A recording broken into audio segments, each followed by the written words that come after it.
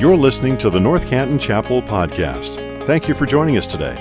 The North Canton Chapel exists to make much of Jesus every day to everyone. It's our prayer that this podcast will equip you to do just that. We believe that there's nothing like the church united together in gospel community. We'd love if you'd stop in and say hello in person if you're in our neighborhood. Our gathering times are at 9 and 10:30 a.m. Thank you again for joining us today. Let's listen in. All right, I need your help. You ready? Do this with me. Here we go. Just keep it. Oh Lord, won't you buy me a Mercedes-Benz? My friends all drive Porsches. I must make amends. Worked hard all my lifetime. No help from my friends. Lord, won't you buy me? There you go. That's about it. So, that was not worthy of applause at all. So that was good that you didn't do that. That's Janis Joplin. If you don't know who Janis Joplin is, that's her theology of prayer. Lord, won't you buy me a Mercedes-Benz? I remember the first time I heard that, I kind of went, what? That's really weird. What is prayer? What is prayer? Is prayer asking God for stuff? Or is prayer like Frank Costanza? Is it like the airing of grievances? What is prayer? Is prayer something we do at mealtime, at bedtime? Is it something we do at church? Does a pastor pray and no one else? Does prayer have to rhyme? What is prayer? So this is our second week in this 6-week series just called Ancient Rhythms, these basic kind of spiritual practices that I think are just kind of essential to the Christian life.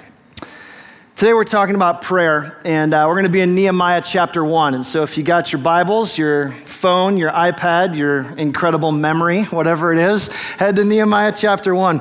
I was thinking about how to kind of get into this morning a little bit with prayer, and I don't think it's very honest to expect you to come into this morning asking, how can I become a more prayerful person?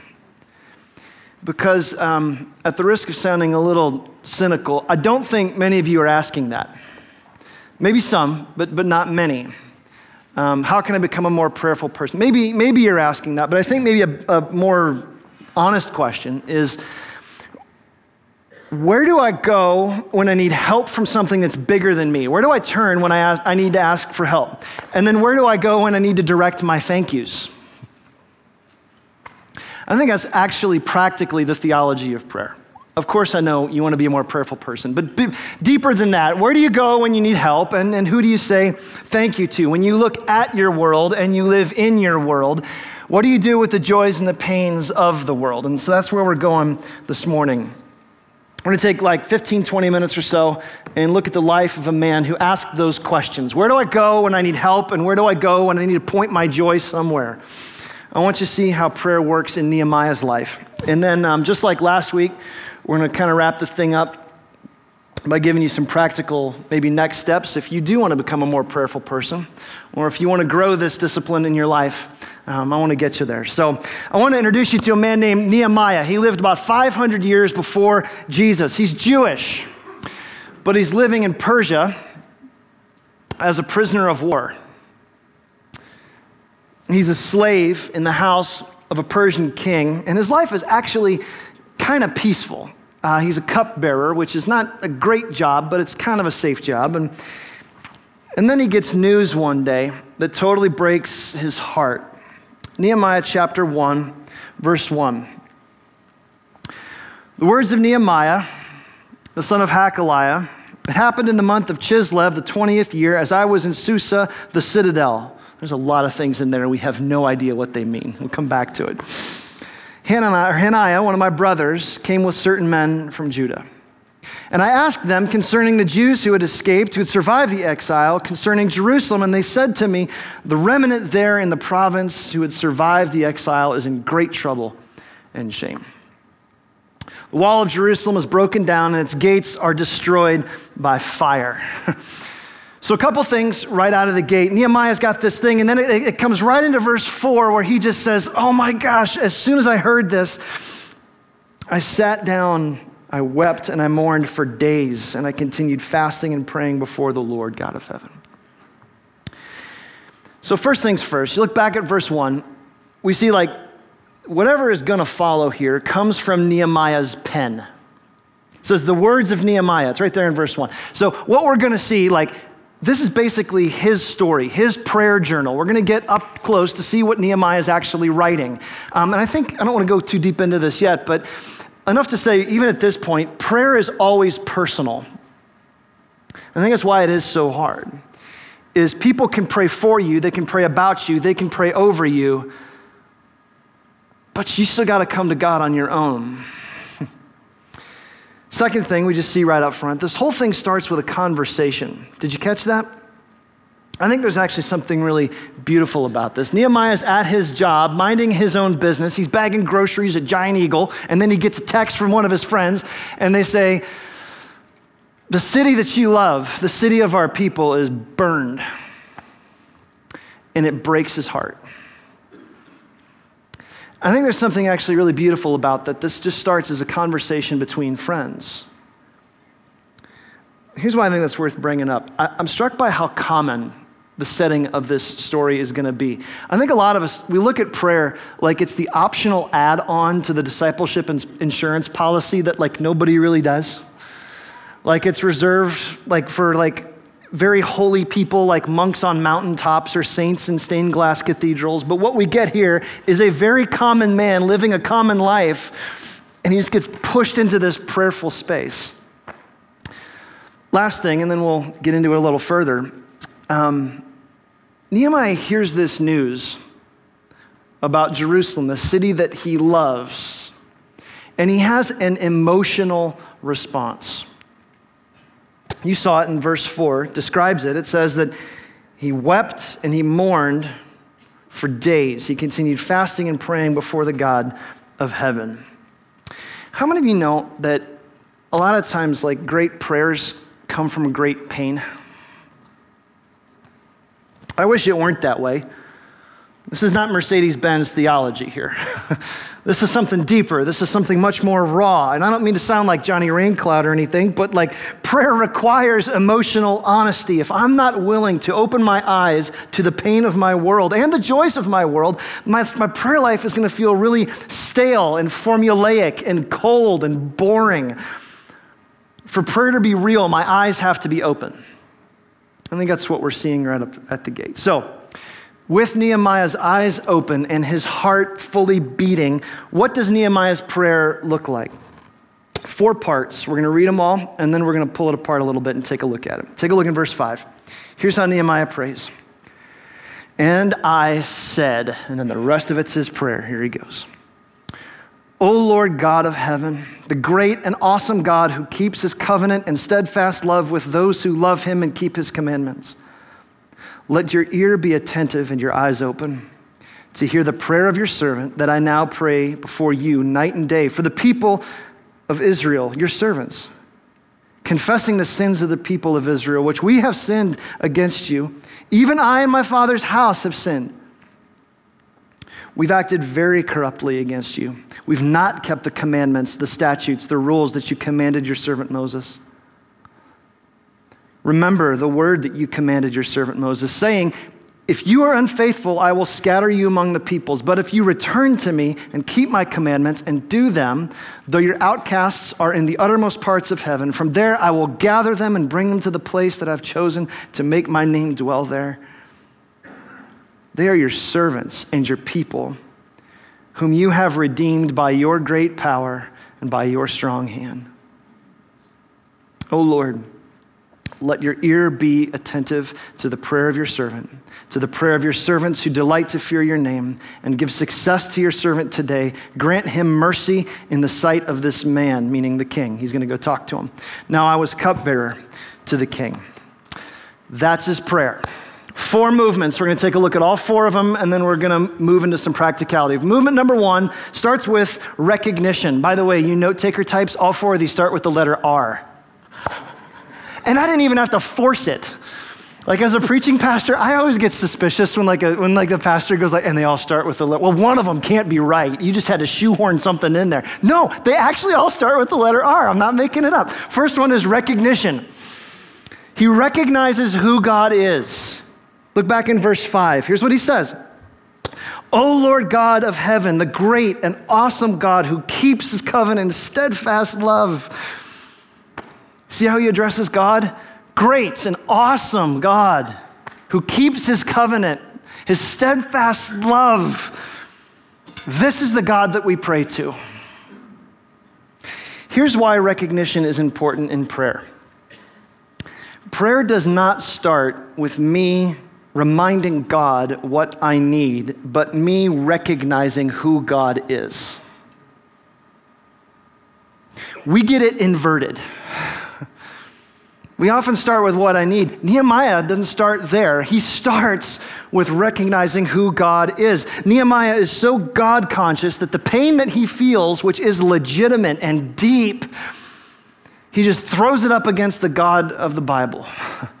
He goes, you deal with it. Nehemiah is burdened for the city that he loves, and he's kind of wondering, like, God, does this bother you? Do you wonder if God cares about the things that you care about? Do you wonder if God's forgotten about you sometimes when you go to him in prayer? Do you wonder if, like, when he looks at your life, if he just kind of like looks at you and then looks somewhere else? I think we're prone to that kind of thinking. And so Nehemiah addresses God, and it's so practical. Like he goes, God, you're great and you're awesome. Why does he start there? Because like us, Nehemiah's going, I'm worried you can't handle this. I'm worried the situation I'm seeing is too big for you. And so he gospels his heart and he goes, no, you're great and you're awesome. And then he says, you keep your promises, you keep your covenant. Why does he say that? Because I'm worried that you're going to break up with your people. I'm worried we're too far gone. So he reminds himself, no, you keep your covenants. And then he says, you keep your love for your people. Why does he say that? The same reason that you and I wrestle with it is he goes, I'm worried you don't care about me. 8 billion people you're watching out for. Me? Here's the key to recognition. When we start our prayers with recognition, God doesn't need my recognition. He's not that insecure. He's not up there in heaven going, oh, Brandon, I'm so glad you reminded me that I'm great and awesome and keep my covenant. I had forgotten that, right? He doesn't need that. I don't recognize God in prayer because he needs it. I recognize God in prayer because I need it. This is where Nehemiah starts. This profound sense of recognizing God for who he is. So that's movement number one, recognition. Second movement is repentance. Take a look in verse 6. He says, let your ear be attentive and your heart open to hear the prayer of your servant, that now I pray before you day and night for your people, your servants. And then watch how he gets deeper. He goes, confessing the sins of the people of Israel, which we have sinned against you. Even I and my father's house have sinned. We've acted very corruptly against you. We've not kept your commandments, the statutes, the rules that you commanded your servant Moses. What is repentance? Quick definition. Repentance is seeing my sin as wrong and then turning from it toward Christ. Seeing my sin as wrong and then turning from it toward Christ. And not turning like this. Not like, just turning my head. Like turning with my feet. A change of direction. Repentance only happens when we shift from blaming to owning. When we look at what's wrong with the world, with our eyes open, and we say, this is not a they, them problem, this is a me problem. Do you hear that in Nehemiah's words here? He doesn't externalize it. What hits me most when I follow what Nehemiah is thinking here is he repents when he could have pointed the finger. Right? Like he could have looked around and you're going, well, it's this pagan king in this land in which I live. I cannot be expected to follow God in such a pagan environment. He's not British. I don't know where that came from. I'll let you figure that out later. But he could have just gone like, oh, it's the king's fault. He could have pointed the finger at the priests and gone like, well, it's the priest's fault. They're the ones that got us off track, God. It's all them. He could have gone straight to the top. He could have gone straight to God and go, God, it's your fault we're here. He blows right past all of that and he just says, me, us, we're the problem. Sometimes you're so desperate for God to work that you don't really care who's right and wrong anymore. I am absolutely convinced revival happens when we work harder to repent from our sin than hide our sin. Revival happens when we work harder to repent from our sin than hide our sin. Here's the principle. Repentance readies God's people for revival. Do you want revival? I do. Repent. Repent. Turn. Stop saying they, them, and start saying me. This is Isaiah 6. Isaiah, you know this, he has this wonderful, huge vision of God and his holiness. And then what happens? He goes, woe is me, for I'm a man of unclean lips and I live among a people of unclean lips. Why? Because repentance readies us for revival. This is John in Revelation. When John sees the risen Christ, he falls at his feet as though dead. Why? Because repentance readies us for revival. Funny thing, repentance is not where we experience God's wrath. Repentance is where we learn how good God is. This is the prodigal son all over again, right? Face in the pigsty, dude goes, you know what? I think I want to go back to my father. And as he's walking home, the father's standing at the front door like this. Well, it's about time. No, he runs down to get his son. Why? Because he loves him and he wants him back. That's repentance. So, recognition, repentance. Third movement, remembrance. He remembers what God has done. Take a look in verse 8. He says, remember. See, I told you they come right from the text. Remember the word that you commanded your servant Moses, saying, if you're unfaithful, I'll scatter you. But if you return, I'll bring you in. They're your servants. Verse 10. Your people. You've redeemed by your great power and by your strong hand. Remembrance. What's he doing? He's looking in the rearview mirror and he's remembering God's past faithfulness. Why is that so important for us? God's past faithfulness kills my future fears. God's past faithfulness kills my future fears. Here's the problem with us. We got a lot of them. Well, where's the big one? You and I are chronically, theologically forgetful. Here's what that means. When I am faced with something that is bigger than me, when I have a problem that I can't fix, when I can't see the edges of the thing that is staring me down, when life hands us what it inevitably and invariably does, my first instinct is to obsess about how impossible my future will be rather than look in the past and see how good God has been. Anybody else with me in that one? We are chronically, theologically forgetful. And in that way, I'm going to push this a little further, in that way, we kind of become practical atheists for a second.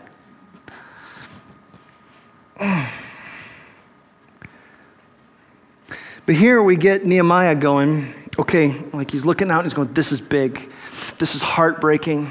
I don't know how I'm going to get around this, God. I don't know what you're going to do. But then there's like this conscious shift in the text where he goes, God, you've been so good. You redeemed your people. That's almost a little jarring for us, isn't it? It's like, oh gosh, how are we going to rebuild Jerusalem? How are we going to get over this big thing? Like, oh, we got people saying this is never going to happen. God, how are you going to get us through this? God, you've been so good. Remembering in prayer is not this like quaint encouragement discipline. It's not just that. To remember in prayer is to remember where the source of our strength came from in the first place. One of the things we've been doing this year with our elders here, we used to meet once a month on Thursday nights, and it used to be about 3 hours because there's a lot of conversation, a lot of prayer, a lot of good things. But one of the things that we're doing different this year is we're actually going to meet twice a month. We have one meeting where we're going to do business, and then there's another meeting on Saturday morning, second Saturday of the month. It was yesterday, where we gather and we just pray. We don't talk about budgets. We don't talk about staff. We don't talk about strategy. We don't talk about planning. We just pray, and we seek the Lord. And we met yesterday, right before men's breakfast, and I sweetened the pot. I got Dunkin' Donuts. Because if you want people to pray at 6:30 in the morning, you better be bringing donuts. So I got donuts and like a big box of Joe thing from Dunkin' down there, right? And it was so cool because, there's 11 of us sitting down here in this one classroom, and we did Nehemiah's prayer yesterday. And we get to this remembering spot, and I can look in the rearview mirror, and, I got maybe, 100 yards of road back there. But I'm sitting here with some of these guys that have been a part of North Canton Chapel for decades, and they've got like miles of road back there. And as we started to praise God for his faithfulness, and not just to like our church, but like just his faithfulness, that he's just good. Like some of these guys were reaching like decades back and like praying for God to do these great things. That's why God commands his people all throughout the Old Testament. He goes, remember, I brought you out of Egypt. Remember, here, take this pile of rocks and build an altar. That way when you come back to it, you look at it and you go, here I raise my Ebenezer. Hither by thy help I've come. This is why God always says, remember. Because God's past faithfulness kills my future fears. He knows that. All right, last movement. You got recognition, repentance, remembrance, and then here comes his request. Is it in verse 11? He says, "O Lord, let your ear be attentive to the prayer of your servant." So hear me, and the prayer of your servants who delight to fear your name. Give me success to your servant today, and grant me mercy in the sight of this man. Then comes the request. After like 7 verses of other stuff, how often we get this wrong. How often we pray like this: God, here's this thing that's bugging me. Here's this thing that's burdening me. Here's this thing that I see. Here's what I want to do about it. Here's my bright idea. Can you bless my bright idea, God? Nehemiah doesn't do that at all. Before we move any further, let me stop and ask you a question. Do you believe that God wants to hear from you? I mean, that's not a theoretical question. I think it's probably the only question that really matters. Do you believe that the God of the universe wants to hear from you? When he thinks about you, is he eager to hear from you? When he thinks about you, what look is on his face? Jesus talked about this. I just want to read this to you really quick, because this is a good thing for us to remember. Jesus was teaching once, a crowd full of people. Some of them are parents. They got kids.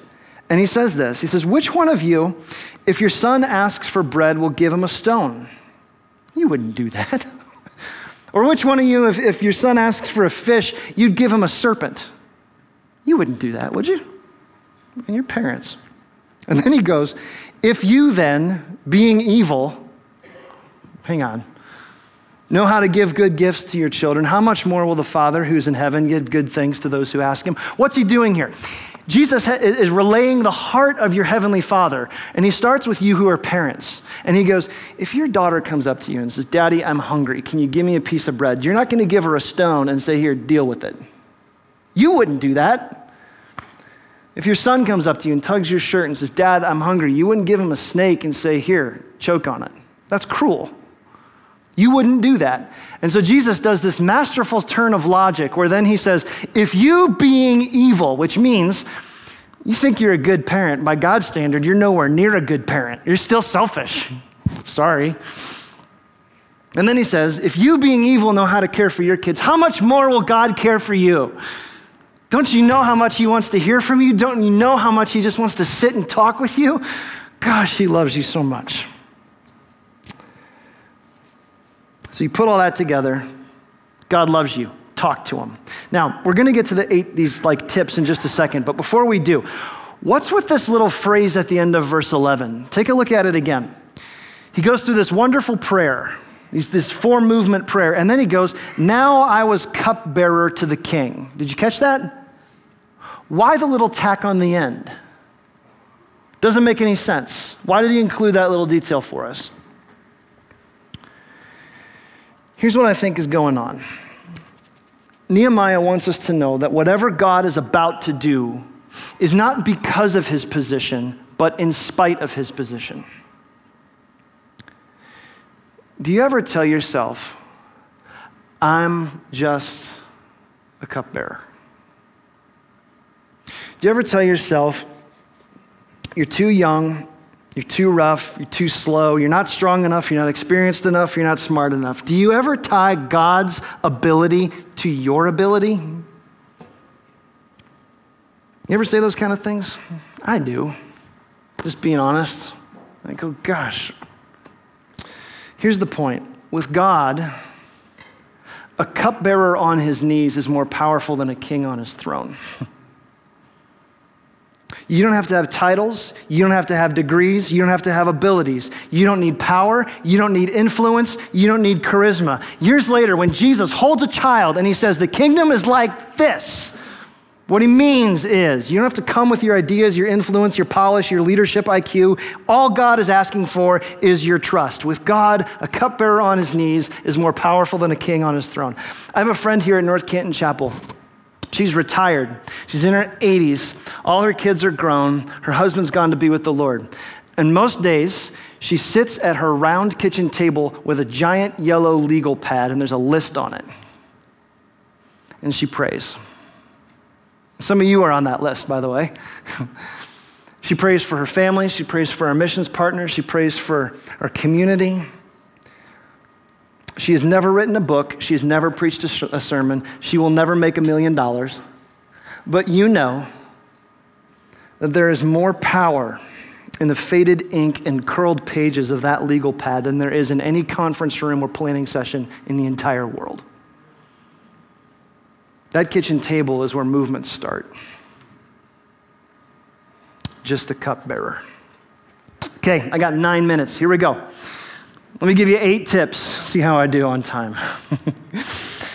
How do you become a more prayerful person? Where do you go with your thank yous and where do you go for your help? First and foremost, see that you belong to Christ. Make sure that you belong to Jesus. Now that's a strange tip. What do I mean? Here's what I mean. One question I get a lot as a pastor is, well, aren't we all kind of God's children? Yes and no. We're all God's children in the sense that we are all created by God. But John 1:12 says this, but to all who did receive him, who believed in his name, he gave the right to become children of God. What that means is that without Christ, I'm like a child outside the door. But the moment I put my faith in Christ alone for my salvation, I am adopted, welcomed in, and brought into the family of God. This is the gospel. Now, here's what that has to do with prayer. Until I belong to Christ, until I put my faith in him, my prayers do not come from a place that seeks to glorify God. They seek to glorify Brannon. And they may be noble. Some of them may be really noble prayers. But if I don't belong to Christ, if my heart is not shaped by his authority, if my desires aren't being formed by his desires, God won't answer my prayers, because if he did, those things would turn me into a greater sinner. God will not give me anything that moves me away from him. So practically, if you are not a Christian, your prayer life starts at the foot of the cross. And your first prayer is, God, be merciful to me, a sinner. And his answer is always and forever, yes. This is the goodness of the gospel. And so first and foremost, see that you belong to Jesus. Let me zoom in a little bit closer. I want to talk to those who identify as Christians, which is probably many of you here, I hope. There's this great, really ominous verse in the book of Psalms, which we'll get to. But this second point that you need to hear is to take your sin seriously. And I'm talking to Christians now. Take your sin seriously. Psalm 66:18 says this, if I had cherished iniquity in my heart, the Lord would not have listened. Do you hear what that's saying? Maybe your translation might say, if I regard sin, or if I hold sin in my heart. That's a great Hebrew word, and it means to fix my attention on, to focus on, or to secretly love. What he's saying is, if I secretly love the things that God hates and I nurture a love for those things in my heart, God's not going to hear me. Those are strong words, and they impact your prayer life, don't they? Do you see why repentance and confession matter? If I love what God hates, my prayers won't be heard. So what do we do about that? Same thing Nehemiah did. Repent. Repent. I said a few minutes ago that revival happens when we work harder to repent from our sin than to hide our sin. This verse tells me why. Take sin seriously, Christian. Third tip, here you go. Pray scripture. Pray scripture. How did Nehemiah know what to pray for? Did you ever ask that? How do you know what to pray for? Because he knew God's word. Yeah, he had the thing that was on his heart, but he knew scripture. Someone once asked Charles Spurgeon, which is more important, reading the Bible or praying? And in this great one-liner, he goes, which is more important, breathing in or breathing out? Oh, love that. And it's why this week follows last week. When I go to God's word, I learn what he expects, and I learn who he is, and I learn how I am called to live. And then that shapes my prayer life. So pray scripture. Number 4, pray privately a lot. Pray privately a lot. I want to just give you this one from Matthew chapter 6. Matthew chapter 6. This is Jesus. He talks about people who like to pray in public. He says, when you pray, don't be like the hypocrites. They love to stand and pray in the synagogues and the street corners that they may be seen by others. And he goes, truly, I tell you, they've received their reward. But when you pray, and I was addressing those who want to be his followers, he says, when you pray, here's what I want you to do. Go in your room, shut the door, and pray to your Father who is in secret. And then your Father who sees what is in secret will reward you. What is Jesus getting at? In your spiritual life, performance paralyzes. Performance paralyzes. There are lessons that we need to learn in the prayer closet that we can't learn on the stage. Jesus knows something that we don't, and he knows that when it comes to spirituality, guys, we have an incredible capacity for inauthenticity. We know how to fake it. And Jesus goes, that's not good for you. Get that over with. Stop faking it. Go to your closet. Pray there. Start there. The great Scottish pastor, Robert Murray McShane, said, what a man is on his knees before God, that he is and nothing more. Bluntly, who you are alone in prayer is who you really are. Gosh. So pray privately a lot. Number 5. Pray in the common. Pray in the common. Here's what I mean. In the 1600s, there was this monk. His name was Brother Lawrence, and he was the dishwasher in the monastery. Not a very glamorous job. He was the guy who washed dishes and he made the food. Here's how he describes his prayer life. I just want to read it to you. And so it is in the kitchen, a place to which I have a natural aversion. I get it. He says, I have accustomed myself to doing everything there for the love of God. I turn the cake that is frying on the pan for the love of God. In the noise and the clatter of my kitchen, while several persons are at the same time calling for different things, I possess God in as great a tranquility as if I were upon my knees at the Blessed Sacrament. His point, your circumstances are not the obstacle for your prayer life, they are the forum for your prayer life. Your circumstances are not the obstacle for your prayer life. They are the forum for your prayer life. Making pancakes, shoveling snow, doing the laundry, filling the car up with gas, paying your bills, going to the doctor's office, taking the kids to school. Most of us don't need 2-month prayer retreats where we disappear on a mountaintop. Your mountaintop is your minivan. Your log cabin is your living room. Your distant retreat is the kitchen table. So let's pray in the common, okay? Number 6, I got 3 more real quick. Pray in the moment. Here's what I mean by this one. Sometimes I catch myself saying words that sound very noble and they sound very well-meaning, but they are oftentimes like they border on irresponsibility. Sounds like this. I'll pray for you. You You ever say those words? Here's what that sometimes means. I'm just confessing this as your pastor. I'm really busy right now, and I got places to go, and I got things to think about, but if I remember to pray for you later, I probably will. Sometimes I'll pray for you is, I'm too busy to pray for you right now, but I'll remember to do it later. So what God is doing in my life, and what I want to encourage you to do, is switch those 4 words and actually ask a question. Instead of saying, I'll pray for you, say, can we pray right now? And then do it. If I'm too busy to be interrupted by prayer, I'm too busy.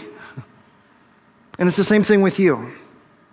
Proverbs 3 says this, and this is so good.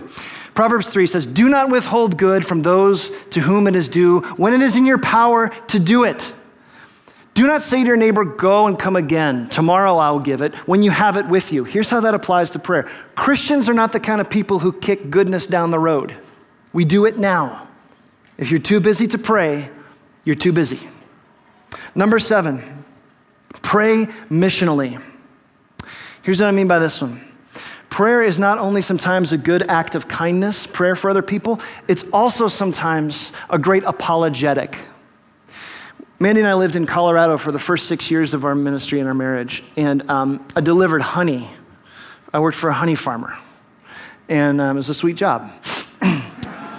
Still awake, good. Just want to make sure you're with me. And so I had a route where I would deliver honey to grocery stores like Whole Foods and Wild Oats and like these natural grocery stores in Colorado, which are everywhere. And I got to know the guys and the girls that would be at the back dock of all these grocery stores. They're receivers. And so they scan in the product that you're bringing in the back door at like 5 and 6 in the morning. And I had like 40 different stores that I would deliver to. And so when I was in seminary and we were church planting, and so I started to think, how can I use this for the glory of God? And God, how could you use this thing for me? And I started asking these people, I said, hey, how can I pray for you? How can I pray for you? 6 in the morning, back dock of a grocery store. How can I pray for you? You know what I discovered? True story. In like 6 years of doing that, I never had anybody say no. Not once. Here's what you have to do, though. If you're going to pray missionally, you got to get over being concerned if people think you're weird. Spoiler alert, you're weird anyway. So just be weird for Jesus and it's okay. All right, last one. Keep knocking. I know some of you have been praying about stuff for years. Same thing. You've been praying about that same relationship. You've been praying about that same person. You've been praying for it for years. You've heard Jesus say, ask, seek, knock. D.L. Moody tells a story. He was a preacher in Chicago in the 1800s. He tells this story where this little boy comes up to him and he says, hey, I hear that Jesus says ask, seek, and knock, but it seems to me, Mr. Moody, that many people ask and they knock, but they're not admitted in. And so D.L. Moody tells this great story where he says, have you ever been in your front room in your house and you hear someone knock on the door? And then you go to the front door and you hear nothing but the pitter-patter of little feet as it's running away. He goes, it's the same thing with us. Jesus cannot be expected to answer runaway knocks. He has never promised it. I mean to keep knocking, knocking, knocking until he cannot help but open the door. Too often we knock at mercy's door and then run away instead of waiting for entrance and an answer. Jesus cannot be expected to answer runaway knocks. So, here's what I want to encourage us to do. Band, you guys can come on back out. I'm going to end this week just like we ended last week. I do not want you to feel guilty about the lack of prayerlessness in your own life. I think anytime we see something, we go, okay, this is something I want to build into my life. What I want you to feel instead, and what I hope you feel even in this moment, is the warm invitation from your Heavenly Father just going, come on, just come and meet with me. Come, let's sit together. I know you're afraid. I know you've got burdens. I know you see cities burning. I know you see things in your heart that are bigger than you are. Can you just come and just bring it to me? This is the heart of your Father. Gosh, he loves you so much. Father, it's good to come to you. It's good to know that you were already expecting us before we opened our mouths. You have prepared a place. You have readied the table. You just ask that we come. So we praise you. We love you. We thank you that because of the cross, that we can come boldly without fear. You've given us your Son.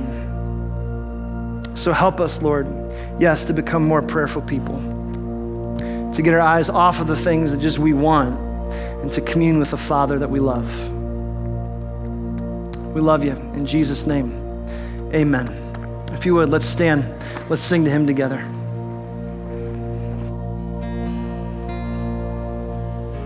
Thank you for listening to this episode of the North Canton Chapel Podcast. If this ministry has blessed you in any way, please share this episode with your friends or spread the word on social media. If you subscribe and leave a 5-star review, it goes a long way to helping us make much of Jesus every day to everyone who hears these podcast episodes. You can also donate to this ministry at ncchapel.com/give. Thanks again for joining us. May you go out into your places and spaces, making much of Jesus every day to everyone.